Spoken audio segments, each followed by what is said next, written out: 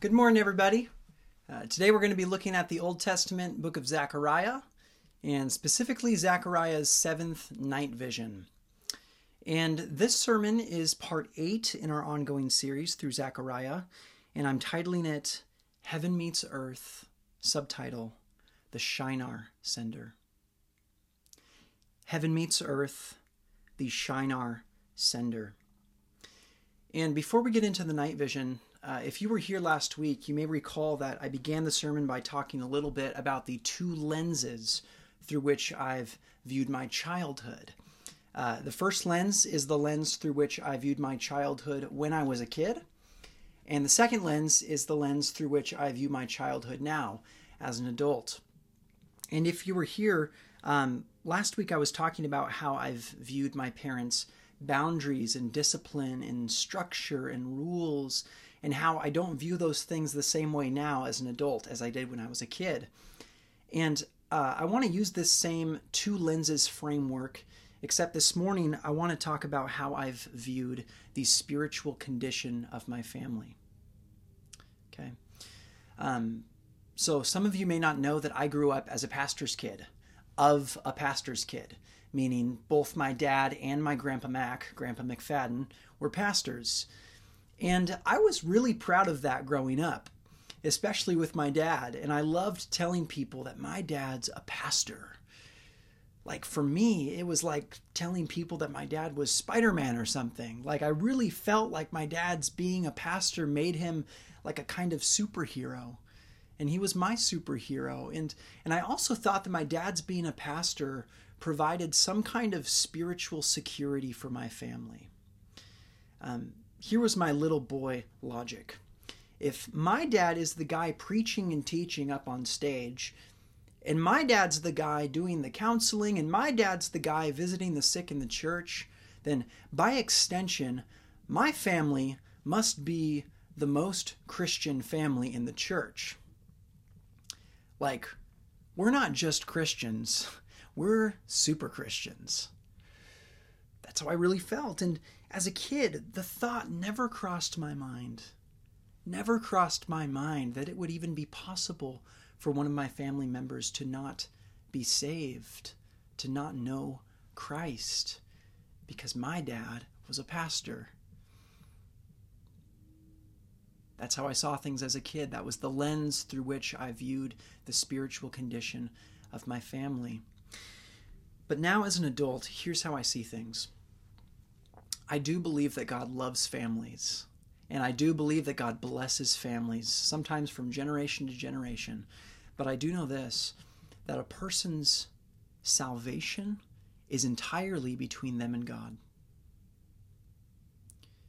A person's salvation is entirely between them and God. It can't be transmitted genetically. It doesn't just arise spontaneously. It can't be demanded or coerced or just presumed. A person's salvation is entirely between them and God. See, it's possible for a person to grow up in a Christian house and go to church every week and sing the songs and pray the prayers and read the Bible and even make some kind of profession of faith, and yet be utterly lost and not know Christ because they never truly repented of their sin and embraced Jesus wholly for life and salvation. Instead, they clung to their sin, never submitting to Jesus' authority, never following Jesus in humble submission, never bearing any spiritual fruit in their lives. And Matthew chapter 7 tells us that one day all those people will appear before the judgment seat of Christ saying, Lord, Lord, didn't we do this and that and all these things in your name? And he will respond, Depart from me, you worker of iniquity. I never knew you. And a case in point is Friedrich Nietzsche. Friedrich Nietzsche, the guy who famously pronounced in 1882, God is dead, and who's gone down in history as one of the most influential atheists of all times, who grew up as a pastor's kid, of a pastor's kid, just like me. Now, the flip side of this is that it is possible to be known by Christ and to die to sin and to embrace Jesus wholly without having been born into a Christian home, right? God is sovereign, and he is able to break into even some of the worst situations in life and to save people by his grace and for his glory. In fact, I know that some of you who are watching this right now would be able to put up your hand and say, yeah, I'm one of those people. And praise God for that. And this morning in Zechariah's 7th night vision, we're given an example and a warning of what will happen to those who surround themselves with God's people and profess God with their lips, and yet unrepentantly cling to their sin instead of the Savior, showing that they never really knew him. But before we look at the passage, let me pray for us now. Lord God, may we behold wondrous things from your holy, inspired, inerrant word this morning. Lord, I thank you that some of the most complicated passages in Scripture are also some of the most fascinating. And I just ask that this morning, this night vision would come alive to us and intrigue us and move us, and that we would understand its message and respond appropriately by giving glory to you. Amen. All right, if you have a Bible, go ahead and turn to the Old Testament book of Zechariah. If you turn to the New Testament book of Matthew and then turn back a couple books, you'll find Zechariah. And we'll be in chapter 5, verses 5 through 11. Now, the truth is that this night vision is like the last 5 minutes of a 3-hour movie. And so if we just jump into it right now without knowing some of the historical context, we're going to be completely lost and this won't make any sense. So let me give you just a brief timeline of some events that led up to this, okay? So in 586 BC, God raised up the Babylonians to come against the people of Judah, the Judeans, to conquer them and take them into exile as punishment for their continued rebellion against him. And then in 538 BC, the Judeans were allowed to return to the land of Judah. And then in 536 BC, the Judeans laid the foundation of the new temple because their old one had been destroyed by the Babylonians back in 586. And then in 520 BC, 16 years later, God sends the prophet Haggai to his people. And we learn from Haggai that for the last 16 years, the Judeans have been avoiding the temple and haven't even touched it since they laid its foundation. And the reason why is quite chilling, and that is that it appears that they used the wood that had been designated for the rebuilding of the temple, God's house, to build their own houses. And so the Judeans were avoiding God's house because they were avoiding God himself, the one they had robbed to serve themselves. And then a couple months later, God sends the prophet Zechariah to his people. And the very first message that God gives Zechariah to deliver to the Judeans is this. Zechariah chapter 1, verse 3, he says, "Return to me, come back to me, and I will return to you." And then Zechariah is given 8 night visions in which he's shown incredible symbolic images of the ways heaven will be meeting earth and God will be coming to redeem his people. And in Zechariah's 3rd night vision of the man with the measuring line, God confronts the Judeans in their rebellion again, saying, "Flee Babylon and escape to Zion." Which was interesting because, of course, the Judeans weren't in Babylon anymore. They had been back in Judah for 18 years. But God was speaking to them figuratively as if they were still there because, in a sense, they were still in a kind of exile. Because while they had returned to their land, they had yet to return to their God, whom the exile was intended to banish them from. And then last week, if you were here, we looked at Zechariah's 6th night vision, where God confronted the Judeans in their rebellion once again, but this time in a big way, as we saw the symbolic image of a giant flying curse scroll soaring over the land of Judah, and then swooping down into covenant breakers' homes to destroy them, to destroy these idolatrous houses they had built from stolen wood. And we talked about how this was actually an act of God's redemption. It was an act of God's redemption through disciplinary judgment. We might think of it this way. God's first act of redemption was in taking his people out of Babylon. But now this second act was in taking Babylon out of his people. So God was pursuing his people through discipline and was rescuing his people through their repentance. And now we come to Zechariah's seventh night vision, which will address those who are unrepentant and who don't desire to part with the Babylon that is still within them. And this night vision unfolds in kind of two scenes. Scene one is wickedness revealed, verses 5 through 8. And scene two is wickedness removed, verses 9 through 11. So wickedness revealed, verses 5 through 8, and then wickedness removed, verses 9 through 11. So let's start with scene one, wickedness revealed. Let me read it. Then the angel who talked with me came forward and said to me, "Lift your eyes and see what this is that is going out." And I, Zechariah, said, "What is it?" He said, "This is the basket that is going out." And he said, "This is their iniquity in all the land." And behold, the leaden cover was lifted, and there was a woman sitting in the basket. And he, the interpreting angel, said, "This is wickedness." And he thrust her back into the basket and thrust down the leaden weight on its opening. So in this first scene, Zechariah's interpreting angel, who's been guiding him through all these night visions, he brings him to a basket.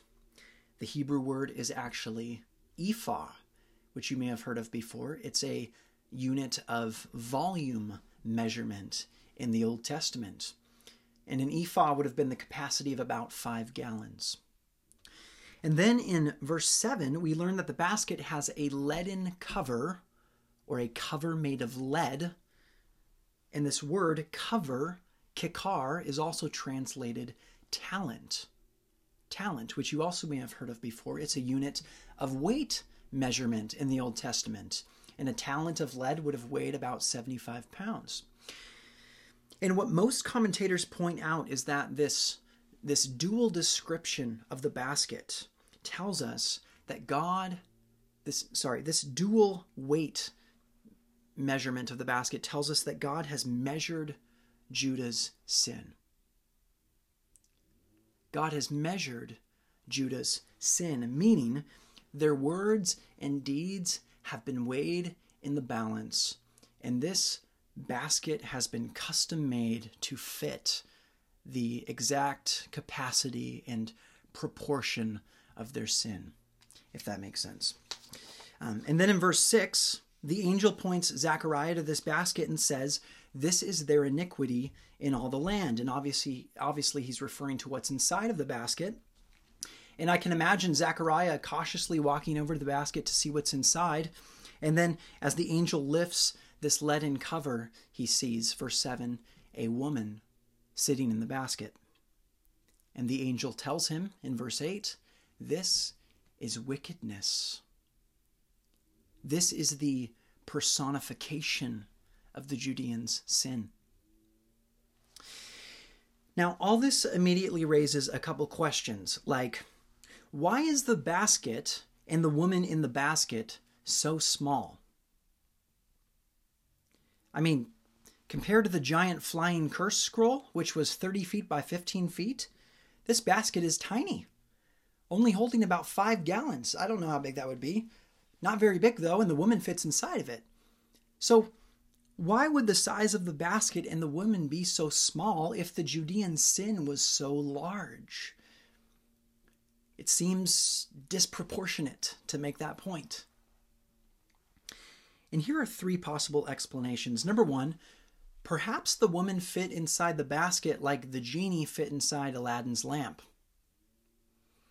Meaning maybe we need to not think so rigidly, in terms of constraining the images in this night vision to the laws of physics. Or number 2, perhaps the woman is supposed to represent a physical idol, a little animated figurine representing or symbolizing the Judeans' idolatry. Or number 3, perhaps the Judean sin wasn't symbolized by the woman's size, but by her appearance. Meaning, maybe it was her disgusting, demonic nature and vileness which told the story of the Judeans' sin.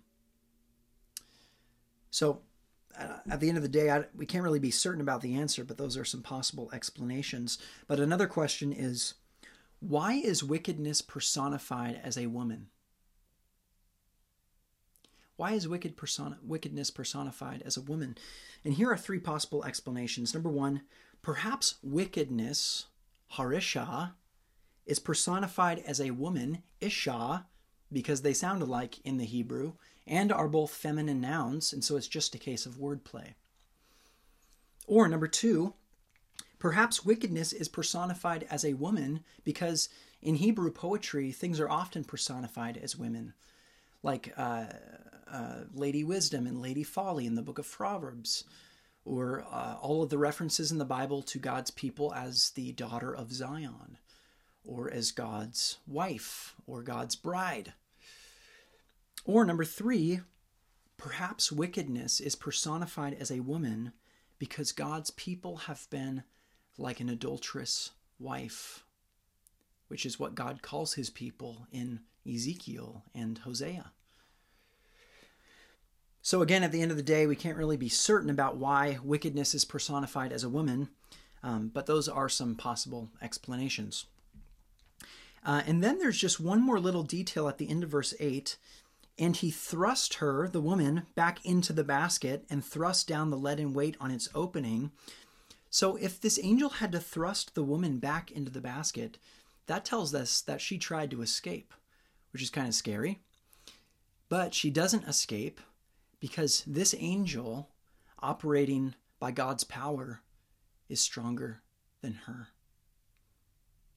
This tells us that God's power is stronger than wickedness, stronger than evil, stronger than sin.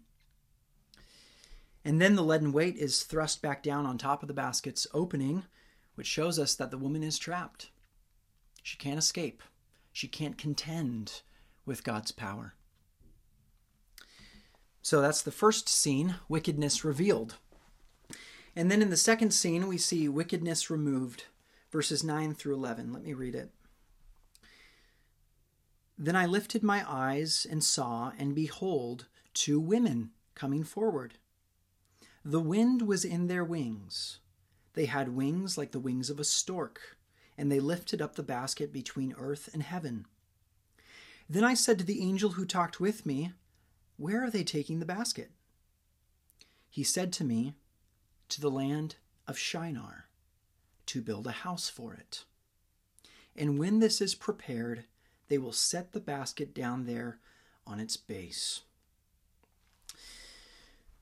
So this is all really interesting and also raises a few questions for us. One question is, who or what are these 2 women who are executing God's judgment? And here are 3 possible explanations. Number 1, perhaps these 2 women are angels who have the wind, the ruach, which can also mean spirit. They have the ruach wind in their wings. But there are a few potential problems with this explanation. First, these 2 women are not called angels in the text. And second, in every other place in Scripture where angels appear, they appear as men and are described in masculine terms. So if these 2 women here in Zechariah are angels, this would be the only place in Scripture where this is the case. And third, these women are described as having wings like a stork, which was an unclean animal in Old Testament Levitical law. And so it seems unlikely that God would associate his angels with something that was considered unclean. Okay. Number two, second possibility, perhaps these two women are demons. They're unclean spirits with wings like the unclean stork. But there are a couple potential problems with this explanation as well. First, these two women are not called demons in the text. And second, these two women are said to have the ruach wind in their wings. But this could just mean that they flew in the air, or maybe this does mean that the Spirit was with them in a sense, as God used them to execute his judgment, as he did with the godless Babylonians back in 586.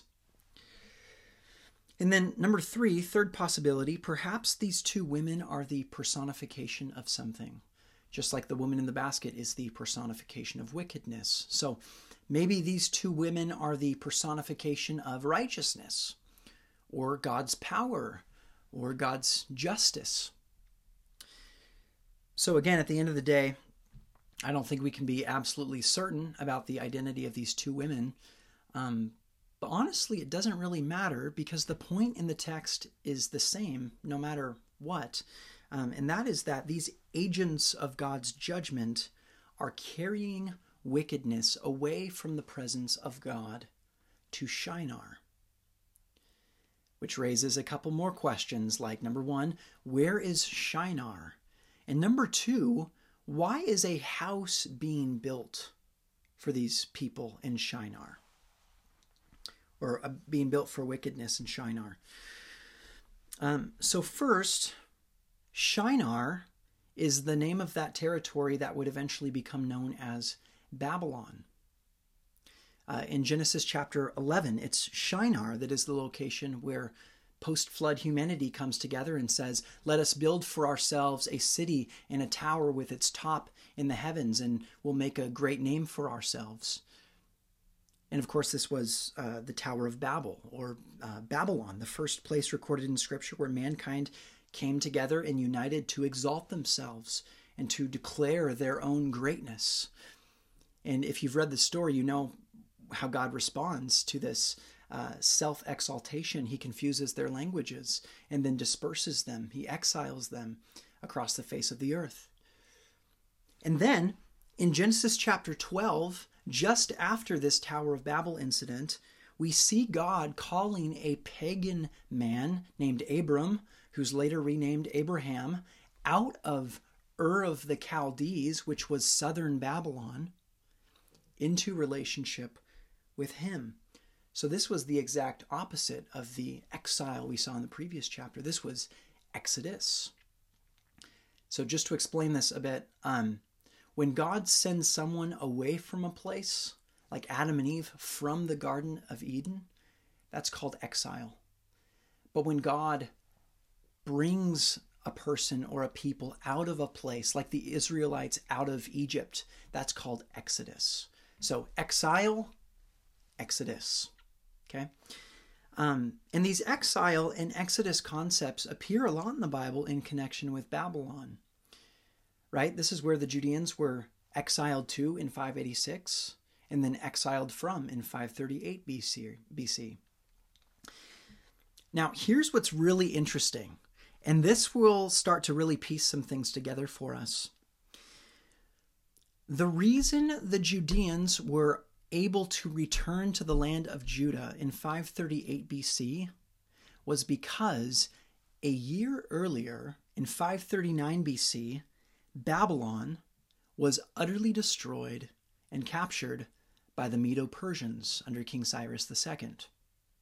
So, at the time of Zechariah's prophesying, Babylon technically doesn't even exist anymore. So, question, why would God call this place to which he's sending wickedness in this night vision, why would he call it Shinar, Babylon? And I think the answer is this.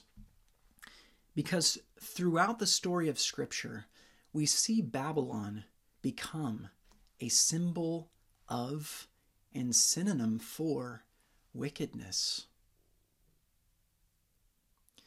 That's why God says to the Judeans in Zechariah's third night vision, flee Babylon and escape to Zion, when they had been back in Zion for 18 years and Babylon didn't even exist anymore.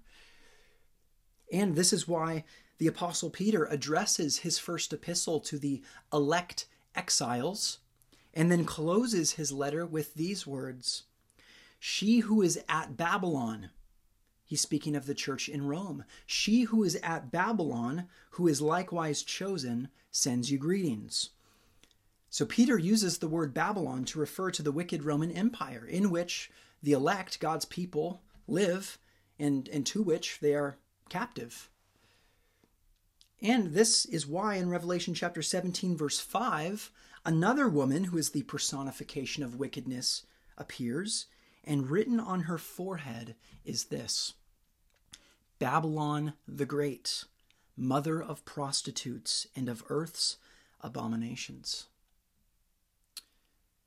And this is why Martin Luther wrote a book in 1520 titled The Babylonian Captivity of the Church, in which he was calling the Roman Catholic Church and the papacy Babylon for holding the church captive to an unbiblical sacramental system. And so I don't think the Shinar being referred to here in this night vision is referring to a geographical location. I think it's symbolic of a spiritual state of wickedness that God is prepared to send the Judeans into. And this time there's a kind of permanence and finality about it, because it says that there's going to be a house built there for them, which I think is symbolic of the fact that the Judeans won't just be visitors of this spiritual Shinar, they'll be permanent residents. And so to summarize this without the symbolism, I think what God is saying here, what God is doing here is he's giving the Judeans over to their sin for good. He's giving them over to their sin, essentially saying, fine, have at it. My hands are off. I will stop calling you to return. I will stop calling you to repentance. You will be cut off from me, and you will die in your sins. I think that's what God is saying here. Now, a super important question is this. Who exactly will be sent into this spiritual exile where they'll be cut off from God and will die in their sins? Is it all of the Judeans? And the answer is definitely not. It's definitely not all of the Judeans, because we know that the Messiah was to come through the line of Judah. And so God would and did preserve a remnant of faithful believers by his grace. And also it doesn't make sense that God would destroy the Judeans' idolatrous houses, as we saw in the last night vision, as an act of his redemption through disciplinary judgment, only to have another idolatrous house built for each one of them in this spiritual Shinar. And so I think this night vision is speaking of those who were born and were raised and who lived in the covenant community of believers, but never actually had a genuine relationship with God themselves. They never actually knew God personally. And God's patience toward them, not wishing that any of them should perish, but that all of them should come to repentance. God's patience toward them has finally run out because of their persistent hardness of heart and unwillingness to submit under his sovereign authority and die to their cherished sins. Here's what the Apostle Paul said in Romans chapter 9, verses 6b through 8. For not all who are descended from Israel belong to Israel. And not all are spiritual children of Abraham because they are his biological offspring, but through Isaac shall your offspring be named. This means that it is not the children of the flesh who are the children of God, but the children of the promise are counted as offspring. Hear what he's saying there? He's saying that the true Israel are not those who can trace their biological lineage back to the patriarchs. The true Israel are those who can trace their spiritual lineage back to the new birth, the point when they were born again by the Holy Spirit according to the promise. In fact, if you have a Bible, turn with me to John chapter 3. John chapter 3, and we'll read verses 1 through 8. It says this: Now there was a man of the Pharisees. These were the super religious guys. There was a man of the Pharisees named Nicodemus, a ruler of the Jews. This man came to Jesus by night and said to him, Rabbi, we know that you are a teacher come from God, for no one can do the signs that you do unless God is with him. Jesus answered him, Truly, truly, I say to you, unless one is born again, he cannot see the kingdom of God.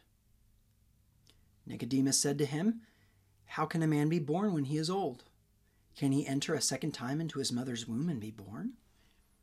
Jesus answered, Truly, truly, I say to you, unless one is born of water and the Spirit, he cannot enter the kingdom of God. That which is born of flesh is flesh, and that which is born of spirit is spirit. Do not marvel that I said to you, You must be born again. The wind blows where it wishes, and you hear its sound, but you do not know where it comes from or where it goes. So it is with everyone who is born of the Spirit. Jesus says that no one enters the kingdom of God, let alone sees it, unless they're born again, made spiritually alive by the Spirit of God. And just think how offensive this would have been to hear as a Pharisee. Because the Pharisees were the faithful of the faithful when it came to reading the Bible and singing the songs and praying the prayers and being very moral and righteous and religious and keeping God's law. But you hear what Jesus is saying? He's essentially saying the flesh counts for nothing. The flesh counts for nothing. All those times you've read through your Bible, all those songs you've sung, all those prayers you've prayed, and even your personal record of law keeping, it all means nothing if it is what you are trusting in to approve yourself before the holy God and save your soul and see his kingdom. Jesus is saying that you must forsake your self-righteousness and start all over by being born again by the Holy Spirit. Jesus also said this in Matthew chapter 23, verse 27. Woe to you, scribes and Pharisees, hypocrites! For you are like whitewashed tombs, which outwardly appear beautiful, but within are full of dead people's bones and all uncleanness. You know, God equally hates the sins of self-righteousness and brazen wickedness. He hates when, like the tower builders, we prop ourselves up on our works and on our own notions of greatness, presuming that we can reach heaven that way. Listen to the words of Luke chapter 18, verses 9 through 14. He, Jesus, also told this parable to some who trusted in themselves that they were righteous and treated others with contempt. 2 men went up into the temple to pray, one a Pharisee and the other a tax collector. The Pharisee, standing by himself, prayed thus, God, I thank you that I am not like other men, extortioners, unjust, adulterers, or even like this tax collector. I fast twice a week.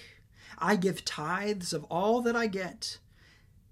But the tax collector, standing far off, would not even lift up his eyes to heaven, but beat his breast, saying, God, be merciful to me, a sinner. I tell you, this man went down to his house justified rather than the other. For everyone who exalts himself will be humbled, but the one who humbles himself will be exalted. God is so disgusted by self-righteousness, just as he was so disgusted by that Tower of Babel. God hates self-righteousness. He hates it.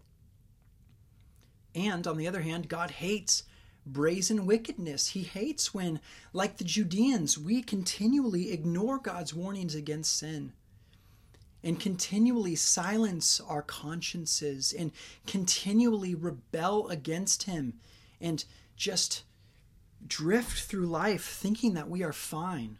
Thinking that we are fine because we were born into a believing family and prayed a prayer when we were 4 years old. That is the spirit of Babylon.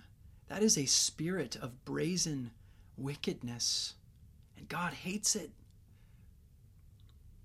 And here in Zechariah's night vision, we see that both the unrepentant, self-righteous person and brazenly wicked person will be given over to their sin, exiled to spiritual Shinar, where they will spend the rest of their days, the rest of their miserable days, only storing up for themselves more and more wrath for the day of judgment. So to put it in a sentence, I think the message of this night vision is this: God is prepared to give the unrepentant over to their sin. God is prepared to give the unrepentant over to their sin. He's prepared to let their own wickedness take them over completely. Like the parasitic hairworm. Did you learn about this in biology? The parasitic hairworm. It's a kind of enslaver parasite which can quietly grow up inside of a grasshopper, and then at a certain point when it's fully matured, it can commandeer the grasshopper's brain, causing it to seek out water and jump into it unto its own death. Or like the sirens of ancient Greek mythology, those beautiful woman-like creatures who seduced the hearts of sailors with their angelic songs, causing them to crash their ships into the rocks unto death. God is prepared to give the unrepentant over to sin's song and slavery and suicide.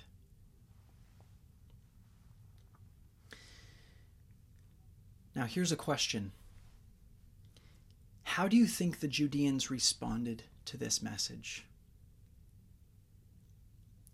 Upon hearing from the prophet Zechariah that God was prepared to give the unrepentant over to their sin and just be done with them, do you think that made them all come running back to the Lord, crying, "Lord, Lord, please, please do not be done with us. Please forgive us, Lord"? Well, we learn about what happened in Matthew chapter 23. Listen to this. This is Jesus speaking. "Woe to you, scribes and Pharisees, hypocrites, for you build the tombs of the prophets and decorate the monuments of the righteous, saying, 'If we had lived in the days of our fathers, we would not have taken part with them in shedding the blood of the prophets.' Thus you witness against yourselves that you are sons of those who murdered the prophets. Fill up then the measure of your fathers. You serpents, you brood of vipers, how are you to escape being sentenced to hell? Therefore I send you prophets and wise men and scribes, some of whom you will kill and crucify, and some you will flog in your synagogues and persecute from town to town, so that on you may come all the righteous blood on earth, from the blood of the righteous Abel to the blood of Zechariah, the son of Berechiah, whom you murdered between the sanctuary and the altar. Truly I say to you, all these things will come upon this generation. O Jerusalem, Jerusalem, the city that kills the prophets and stones those who are sent to it. How often would I have gathered your children together as a hen gathers her brood under her wings, and you were not willing. You did not repent. Hear that? They murdered the prophet Zechariah. They murdered him. They murdered this man who was just being faithful and obedient to God's calling, to God's sending of him to them as his prophet, showing that they probably would have killed God himself if they had the chance. And you see the irony here? The Pharisees are saying, oh, no, no, no. We'd never do what our fathers did. We'd never kill one of God's prophets. And the irony is that they're saying this to God's prophet, Jesus Christ, about whom, just a little while after they had spoken this, they would shout, "Crucify him, crucify him." And that's what they did. They crucified the Lord of glory. They murdered Jesus. But Jesus was not a helpless victim upon the cross. Jesus was a Savior on a rescue mission sent from heaven into this world, drowning and dying in sin. Jesus came into our land, into our spiritual Shinar, our wickedness. He came and he lived among us, and he lived a perfect, sinless, obedient life before God the Father. And then he was taken outside the city of Jerusalem, where he bore in his body upon the cross all the sin of his people, the full measure of it. 2 Corinthians 5:21 says that upon the cross, Jesus became our sin. Jesus became our sin. Jesus became like that disgusting woman in the basket. And then he carried out our death sentences that our sin deserved. Do you hear this? The message of Zechariah's night vision is that God is going to give his people over to their sin. The message of the gospel is that Jesus was given over to our sin for us. Jesus died in our place when we deserved nothing but hell. And then he was buried, but then rose from the dead 3 days later in glory. And here's the good news. For all who will repent, who will turn away from Shinar and sin, for all who will repent and will put their trust in Jesus for life and salvation, they'll receive the Holy Spirit and be born again. And they'll be adopted into the family of God, the true Israel. And they'll have their sins forgiven and taken away. And they'll be justified, considered righteous in the eyes of God because of Jesus. And when they pass on from this life to the next, they'll be raised like Jesus in glory, with glorified bodies, with no more sin. And so this morning, I want to ask you, what are you trusting in to save you from your sin? What are you trusting in to save you from your sin? Are you trusting in your Christian family? Trusting that because you were raised in a Christian house, that you'll be saved from your sin? If you are, then you need to see that you've made your family the Savior. You've made your family the Savior, and the truth is that your family makes a pretty bad Savior, because all the members of your family are sinners just like you and are in need of salvation. And are condemned in their sins apart from Jesus, just like you.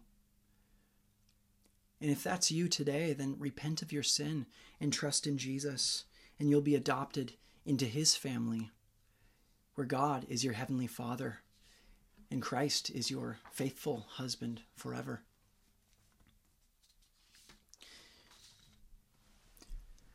Are you trusting in your works, your self-righteousness, trusting that because you've done your best to live your life virtuously, that you'll be saved from your sin? If you are, then you need to see that you've essentially built yourself a Tower of Babel, a monument to your name and to your greatness, not Jesus' name and Jesus' greatness. And your idol tower cannot save you. You can hide in it and you can shout from its rooftops, God, thank you that I am not like other men. I read the Bible and I sing the songs and I pray the prayers. But one day you will stand in the judgment and you will be traumatized when the holiness of God is revealed, and your idol tower will melt before him like wax before the sun. It will melt before him. And if that is you today, repent of your sin and trust in Jesus, and you will be covered in the royal robe of Christ's righteousness, rather than standing before him one day naked and exposed like that woman in the basket.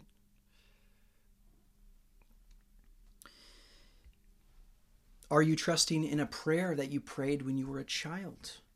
Trusting that because you were led by some adult, maybe your parents, maybe your grandparents, to ask Jesus into your heart a long time ago, that you'll be saved from your sin? Are you trusting in that?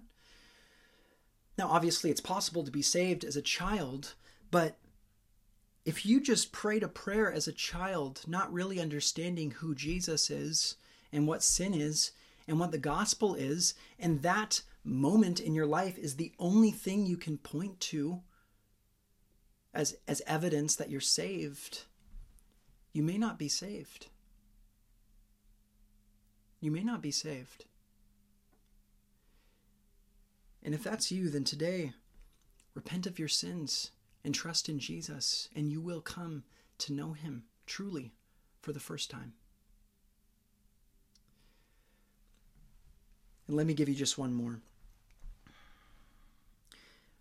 Are you trusting in your desire to go to heaven and to not go to hell? Trusting that because you really don't want to end up in a bad place, that you'll be saved from your sins? If you are, then you need to know that that is not a godly desire within you, but just a selfish, self-protective desire.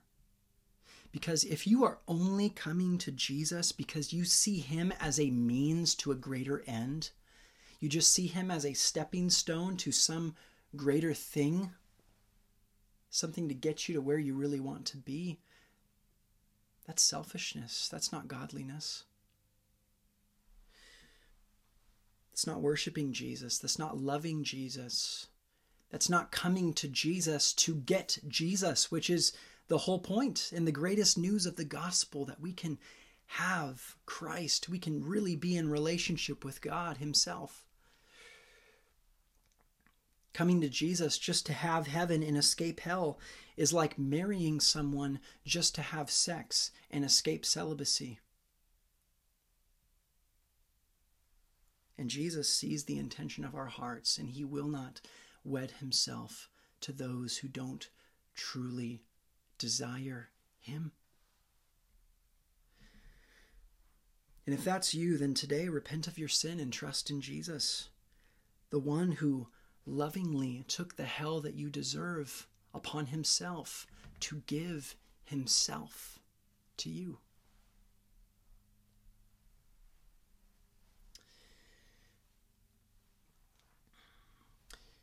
Zechariah's seventh night vision is a hard word. It is a hard word to hear, that God is prepared to give the unrepentant over to their sin.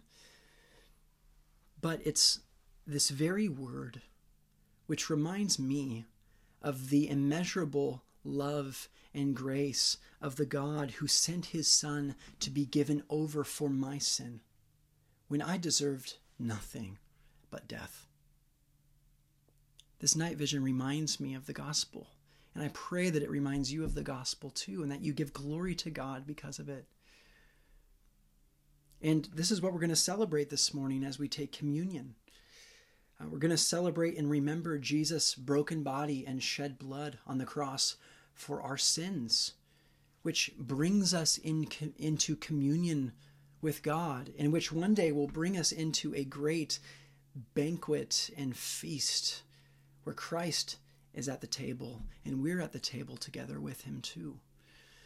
And so if you have trusted in Jesus for life and salvation, you know that his body was broken, his blood was poured out for you, then I want to invite you to participate with me. You can find some bread and juice. But before we do this, let's just take a minute to pray to the Lord in silence, maybe confessing and repenting of sin and thanking God for his provision of Christ our Savior. Let's just do that for a minute now.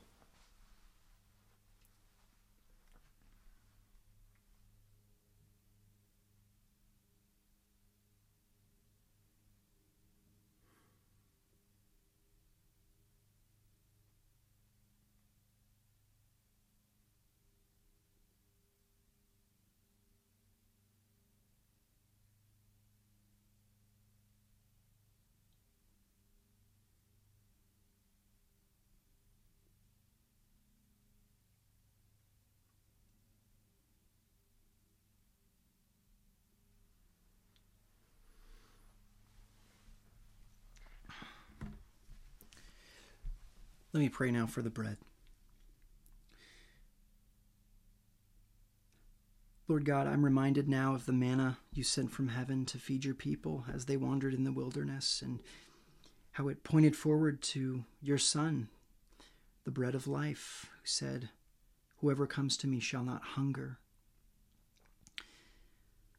Lord, we have tasted and we are satisfied, and we thank you for the provision of all things we have and enjoy, but mostly your Son, Jesus. Amen. 1 Corinthians chapter 11, verses 23 and 24 says, "For I received from the Lord what I also delivered to you, that the Lord Jesus, on the night he was betrayed, took bread. And when he had given thanks, he broke it and said, 'This is my body, which is for you.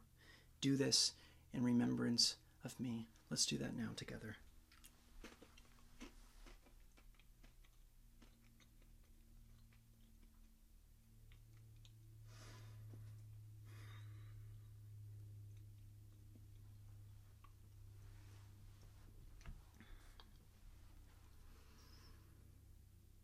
Let me pray now for the cup. Lord God, in this cup we drink, remembering Jesus shed blood on the cross. We remember that we can drink of this cup only because Jesus drank of the cup of your holy wrath. Your word says that without the shedding of blood, there is no forgiveness of sins. And so we thank you for not sparing your Son, but for graciously giving him up for us all. While we were dead in our trespasses and sins, while we were dead in Babylon, apart from you. O Lord, you are so gracious and merciful, slow to anger and abounding in steadfast love, and we love you. Amen. 1 Corinthians chapter 11, verses 25 and 26 says, "In the same way also he took the cup after supper, saying, 'This cup is the new covenant in my blood. Do this as often as you drink it in remembrance of me. For as often as you eat this bread and drink the cup, you proclaim the Lord's death until he comes.'" Let's do that together now.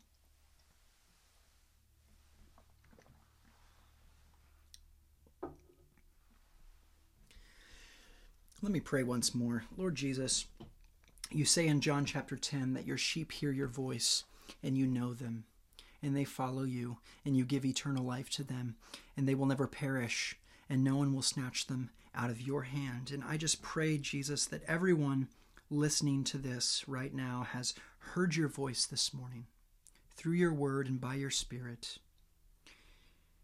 And I pray also that all listening to this are known by you, the Good Shepherd who laid down his life for his sheep. Lord, I ask that you would continue to make yourself known to us and continue to purge from us all remnants of Babylon till you come again to take us home. For your glory alone. Amen.